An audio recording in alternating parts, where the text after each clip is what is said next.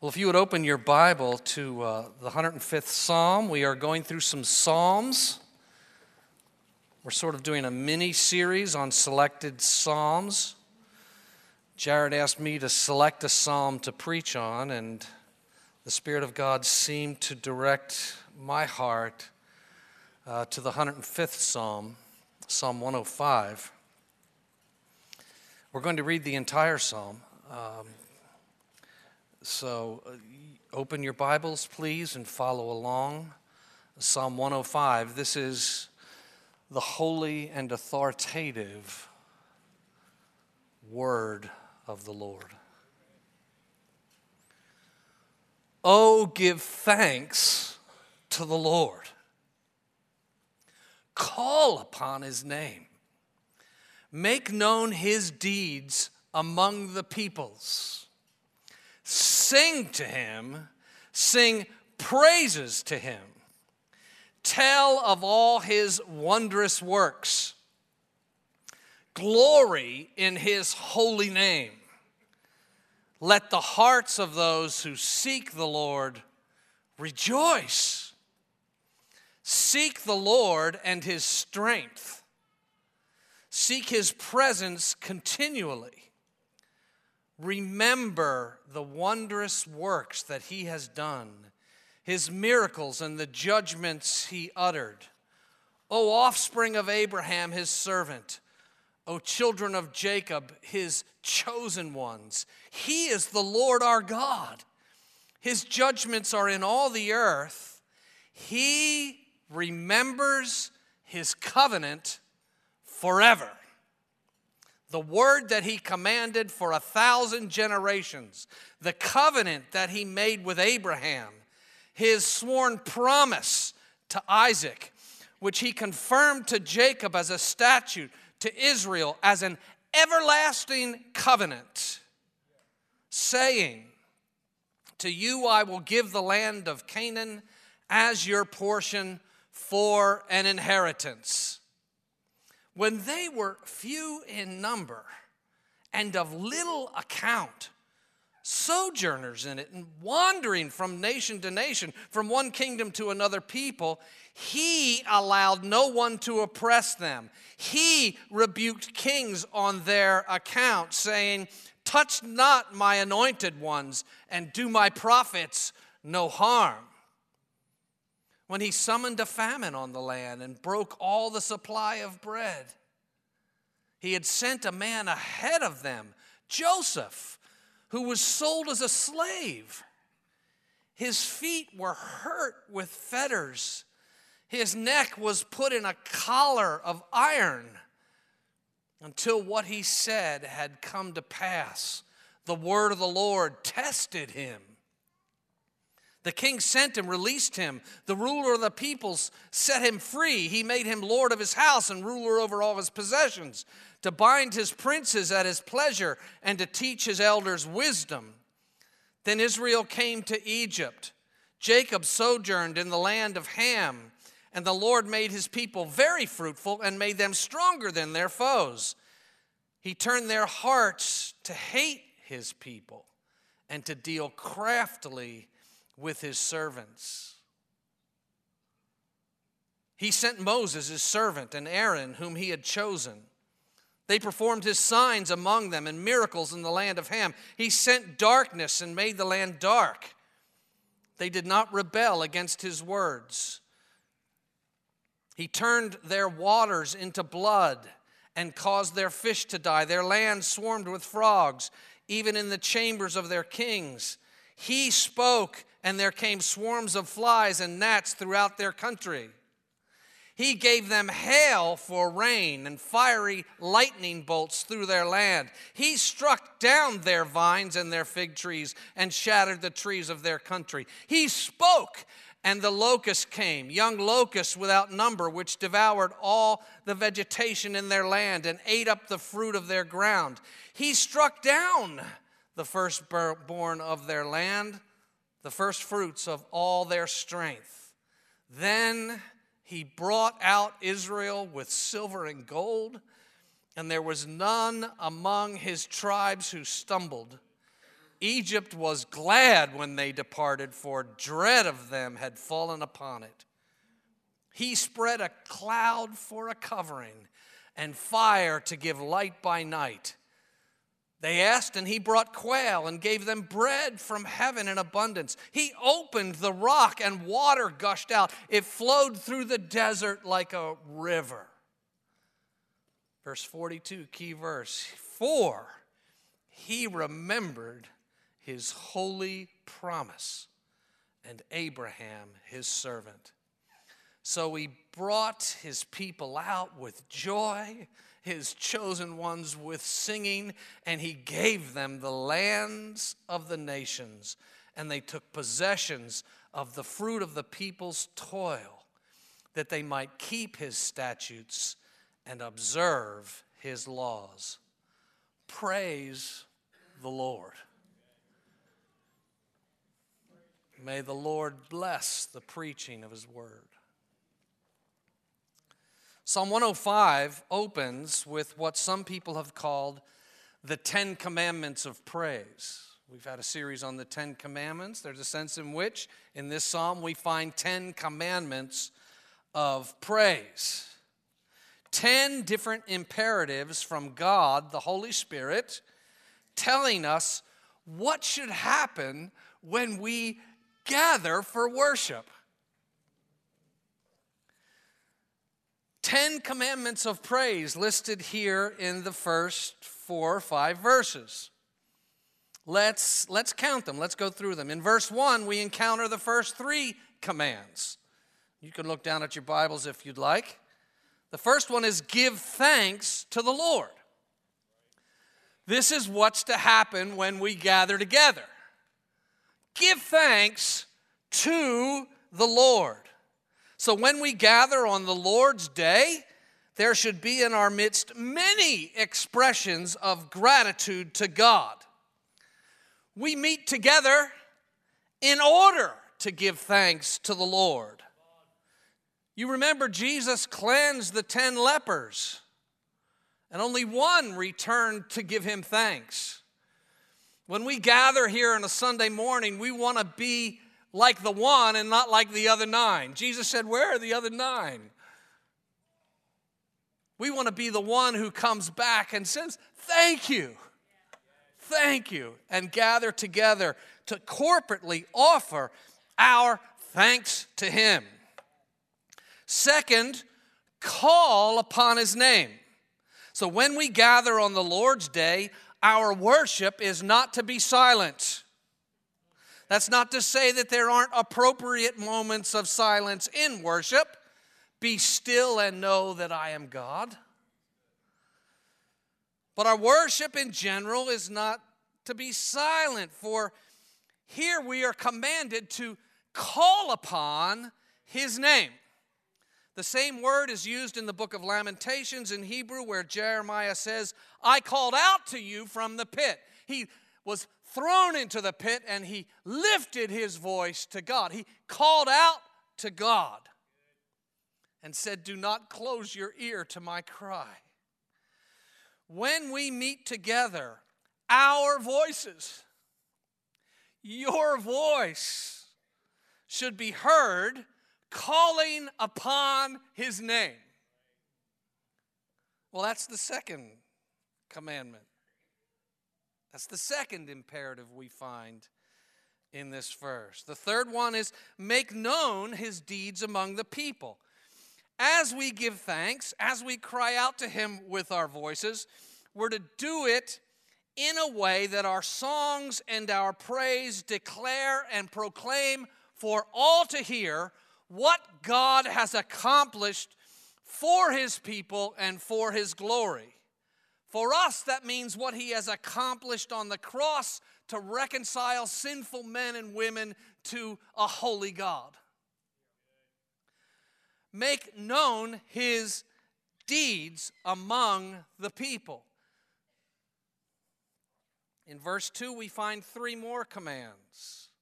Sing to him. Sing to him. So as we gather together to worship God, we're commanded here to sing to God. not just about God. Of course we sing about God, but we're not to simply sing about God. There are occasions and times in our corporate worship together where we sing to Him.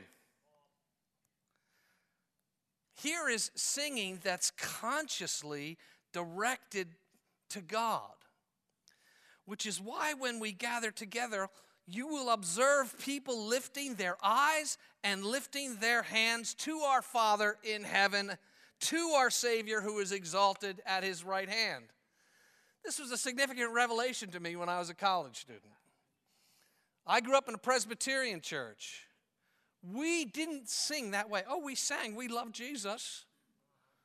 But we would sing a song like, How Great Thou Art.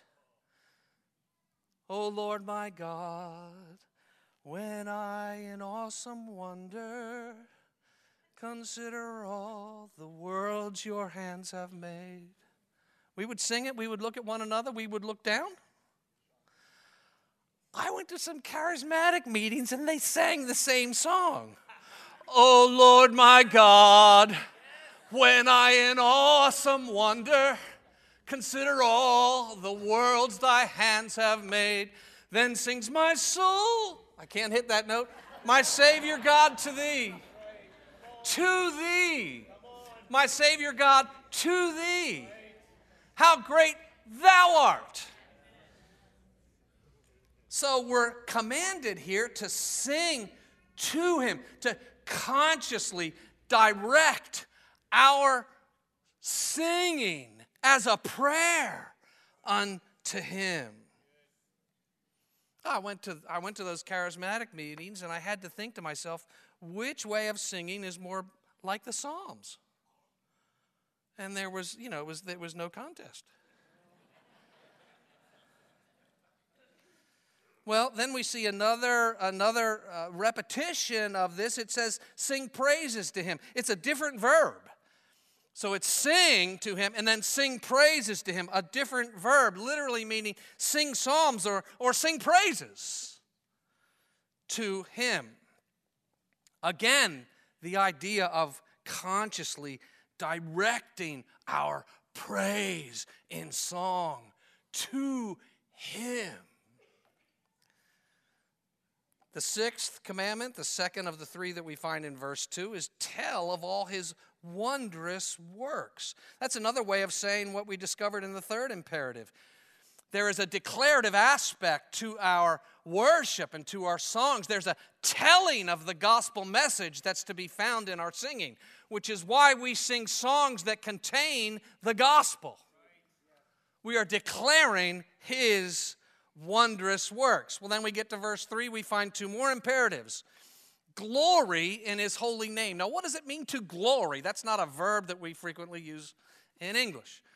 To glory in His holy name. In Hebrew, it means to shine. It means to shine in His holy name or to boast in His holy name. It means to exalt in triumph, to rejoice proudly. I can't help but think of it. It's like when fans glory and boast in their team's success. You know, think the NLCS and not the World Series. It's glorying in Him and in His name. I love this because as we give thanks to the Lord, as we sing praises to the Lord, as we recount the deeds of the Lord in our worship, we all glory in different ways, in endearing ways. I love to look around the room sometimes when we're worshiping. Some of your faces light up. Our brother Jared down here has a grin as wide as a mile on his face. He's glorying in the Lord. Some of your faces light up. Some of you can't keep still. Some of you sing louder. I put myself in that category. Me and Dan Welch back there. We begin to exalt and rejoice in something that we're singing, and both of us kick it up to another level of volume. We're glorying in His holy name. Some of you laugh, some of you weep, Some of you lift your arms in the air. Some of you shout. And some stand in stunned silence. Some of you simply sigh in delight. Glory in his holy name. Shine in his name. Oh, let us glory. The next commandment is rejoice. The 8th. Let the hearts of those who seek the Lord rejoice. As we give him thanks, as we call on his name, as we sing recounting his mighty deeds, we do so not out of grudging duty. Well, I guess I have to keep these commands. We don't do it out of grudging duty, but instead we do it from a heart that is genuinely glad. In verse 4, we find the final 2 commands. Seek the Lord and his strength. Seek the Lord and his strength. So when we gather on the Lord's day, brothers and sisters, we should be actively seeking something, hoping to find it. So we don't gather in a passive frame of heart, but in a seeking, in a longing frame. If I'm looking for something, my attention is focused on finding what I'm looking for. I'm trying to find my keys. I'm trying to find my phone. Or when I was younger, I'm trying to find my kid. I know that child is somewhere. I'm focused on finding that child. Seek the Lord. What we look for when we gather, what we seek is the Lord himself and his strength. Do you come in here sometimes weak? Do you come in here sometimes feeling like, where is the Lord? What's going on? I'm not aware of his presence and his activity. We come into this gathering to seek the Lord and his strength in hopes that we would find him and his strength, so that when we leave, we're strengthened in God, having had an encounter with the living God through the singing, through the prophetic word, through the preached word. The Lord has met us, and we leave satisfied that we found what we were looking for. We don't come in here passive. We don't come in here with hands folded.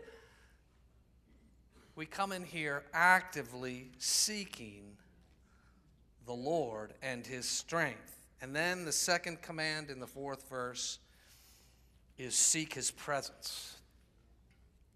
So we're to seek him, but we're also to seek his presence. That is, we're to look for and long for and seek the manifest presence of God himself. God is everywhere present. He's omnipresent, but he manifests his presence in special ways when we gather in his name. And we are here commanded that when we gather, we're to long for, to look for, and to seek his face. To seek the smile of God. Jeff Purswell at the conference this past week, he's the dean of the Pastors College for Sovereign Grace. He made a comment during his sermon that he said he doesn't like to leave his devotions until in some way he has found or sensed or known the smile of God. Through a promise or through the assurance of forgiveness or something else. My question to you this morning, in light of this command, is, are you seeking the face of God as he meets with us on the Lord's day? Are you longing for and looking for his smile? For the Lord to turn his countenance upon you and give you his peace? And then to thank him for it. Well, those are the 10 imperatives at the beginning of this psalm. The 10 commandments of praise. And what is clear is that Psalm 105 is not a call to reluctant praise. It's not a call to reserved praise. It's not a call to restrained praise.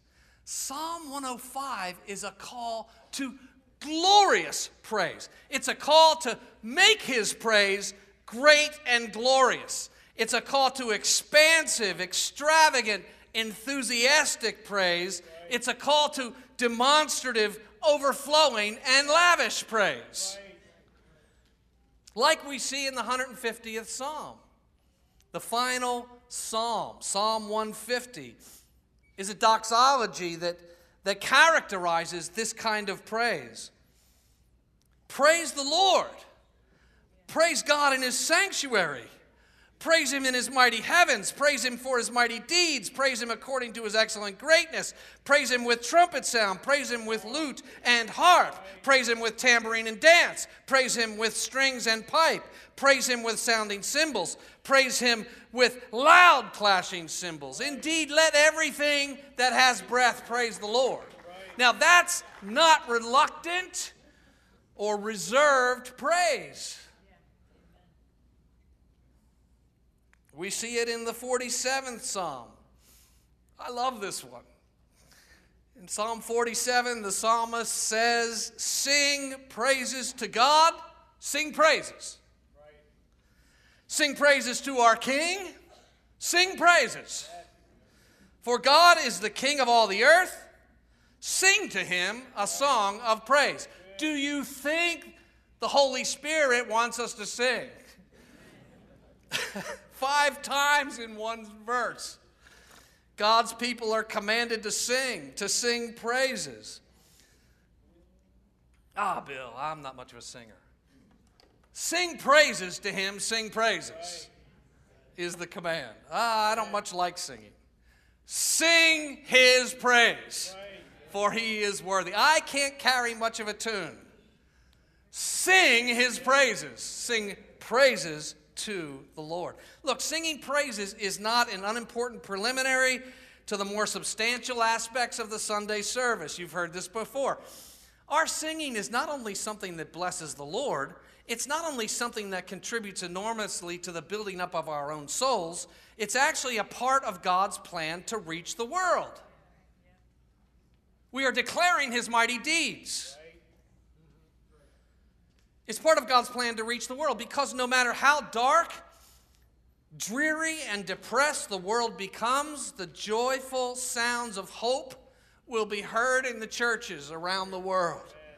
No matter how sun-scorched and withered and dry the lives of people around us become, songs declaring the eternal hope of the gospel will flow out of the hearts of the gathered saints like streams of living water in the deserts to thirsty souls.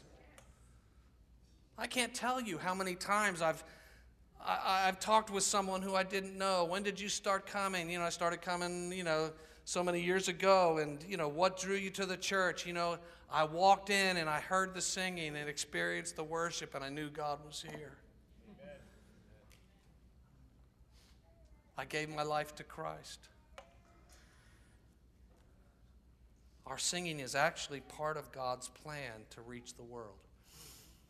Now let me turn a corner a bit in this sermon because there's actually an 11th imperative here found in verse 5. And it's the command to remember. And this command gets at the main point that the psalmist is trying to make. Remember, verse 5, remember the wondrous works that he has done, the miracles and the judgments he uttered, O offspring of Abraham, children of Jacob, his chosen ones. The command to remember is addressed to the offspring of Abraham, and that includes us because those who are in Christ, the son of Abraham, if we are in him, the son of Abraham, then we also are sons of Abraham. Those who have the faith of Abraham are in fact the offspring of Abraham. Galatians 3, know then that it is those of faith who are the sons of Abraham. If you are Christ, then you are Abraham's offspring, heirs according to the promise. So it's addressed to the sons of Abraham, and it's telling them to remember. The spark that ignites our giving of thanks is remembering something. The catalyst for joyful worship and praise is remembering something. The key that unlocks praise and rejoicing in God's presence is remembering something. And what we are to remember is that God remembers. Psalm 105, verse 8. He remembers his covenant forever. The word that he commanded for 1,000 generations. If I were to attempt to summarize the message of Psalm 105 in a single statement, it would be this. Psalm 105 calls us to exuberant, joyful singing and praise in good times and in bad, because God will never forget his covenant promises to us. When you remember that he remembers, that is the key that unlocks praise in good times and in bad.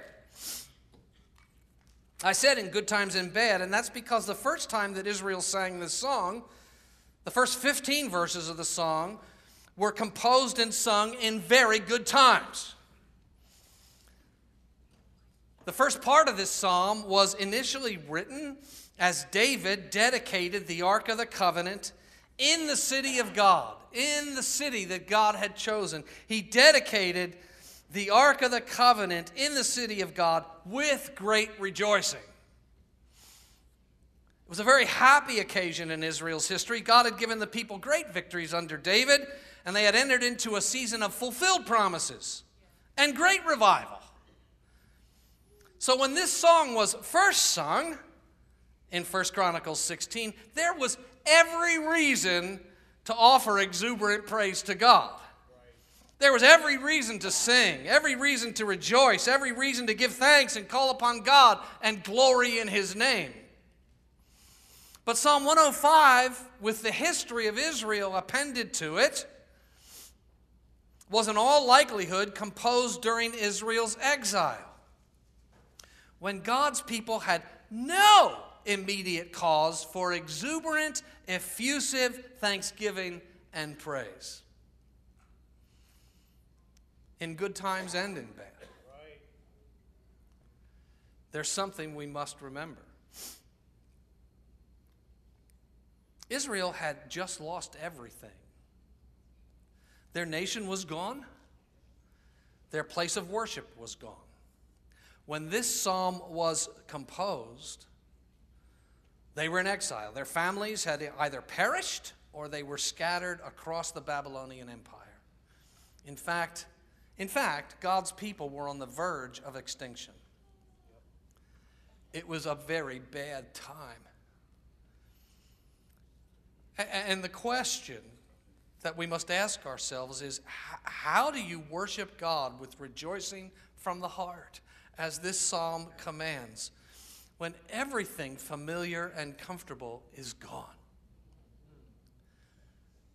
How do you worship with rejoicing from the heart, the way that this psalm commands us to worship, when you've been reduced to a small and scattered remnant, when everything has gone bad? How do you sing songs then? How do you rejoice and glory in the Lord then? And the answer is by remembering that the Lord remembers, that he remembers his covenant forever, and he has not forgotten about it.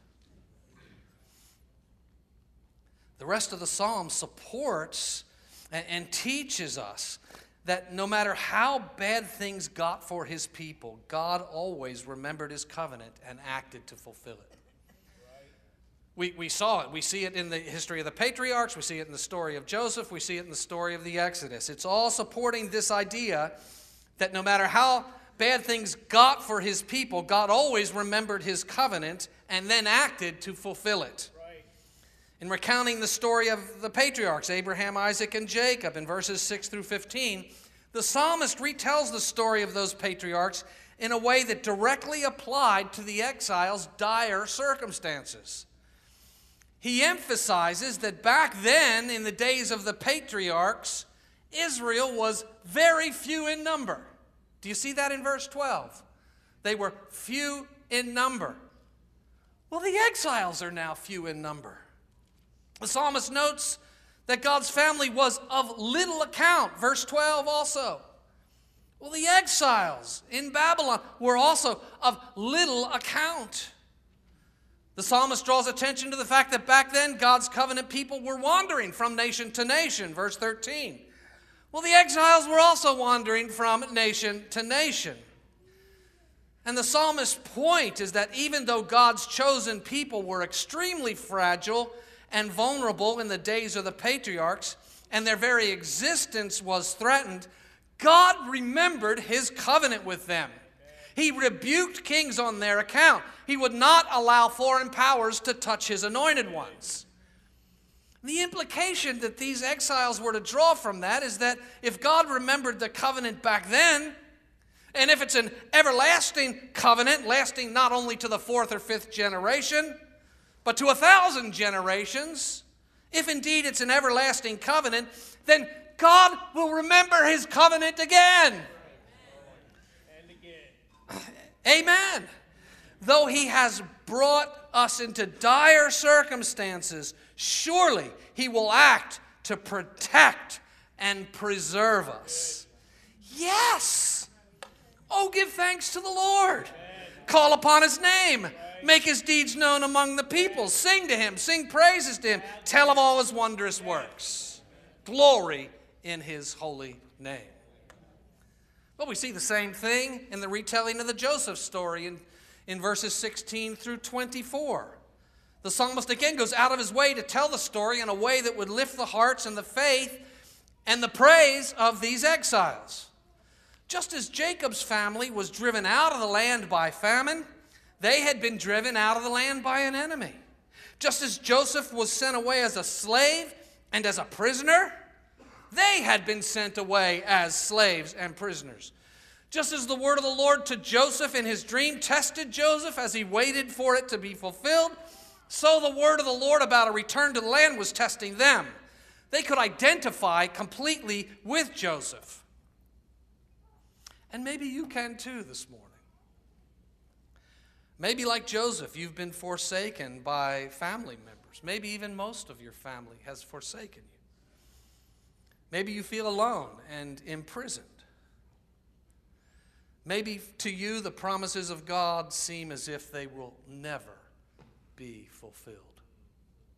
What is the use of even holding on to hope?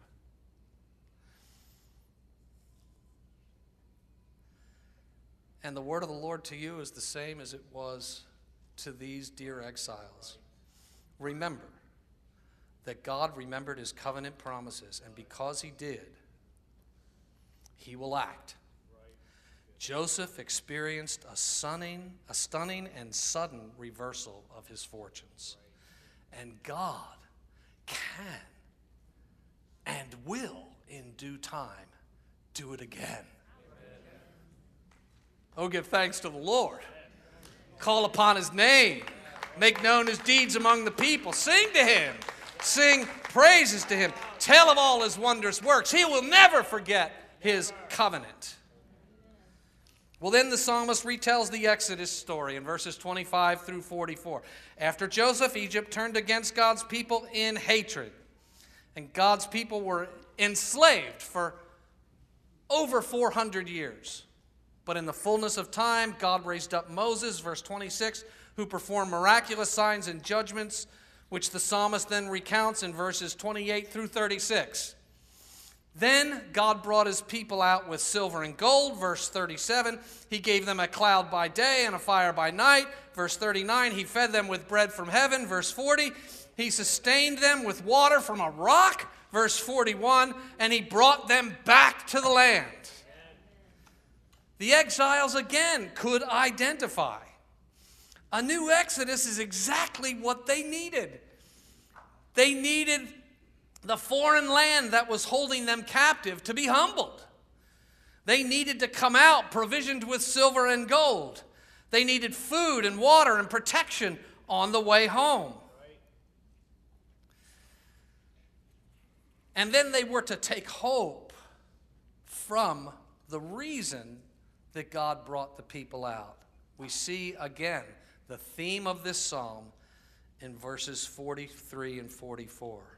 For he remembered his holy promise and Abraham his servant.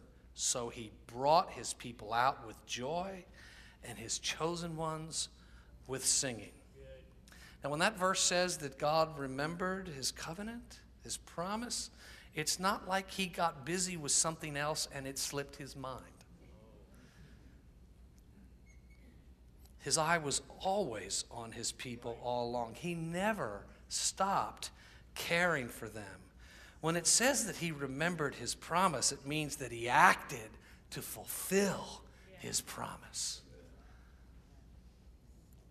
The implications that the exiles were to draw is this: that God acted to fulfill his promises then.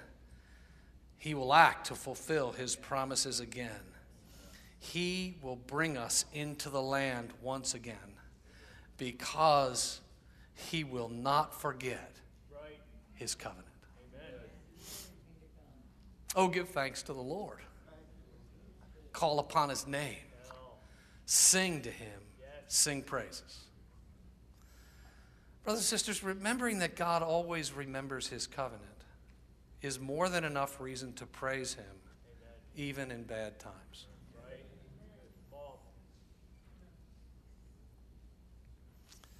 The new covenant that we have is a better covenant than what they had. It's got better promises than the promises that he gave them. And it's sealed not in the blood of bulls and goats, but in the blood of the Son of God, which will never lose its power. In the new covenant, God promises the forgiveness of all our sins. In the new covenant, he promises to present us faultless before his glory with exceeding joy. In the new covenant, he promises that he will never leave us or forsake us. In the new covenant, God promises to uphold us beneath his everlasting arms. He promises that the gates of hell will not prevail against the church. He promises that the church will grow to a number that no man can count, with a multitude from every tongue and tribe and nation.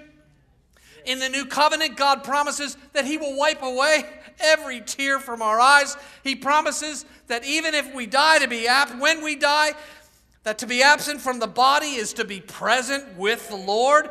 He promises us a kingdom of righteousness, peace, and joy that will last forever and ever in the new heavens and the new earth. So, let me invite the band back. So,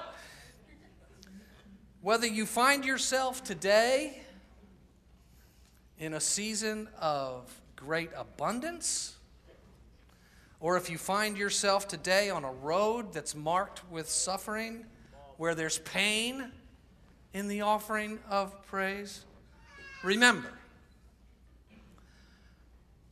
that God remembers his covenant forever.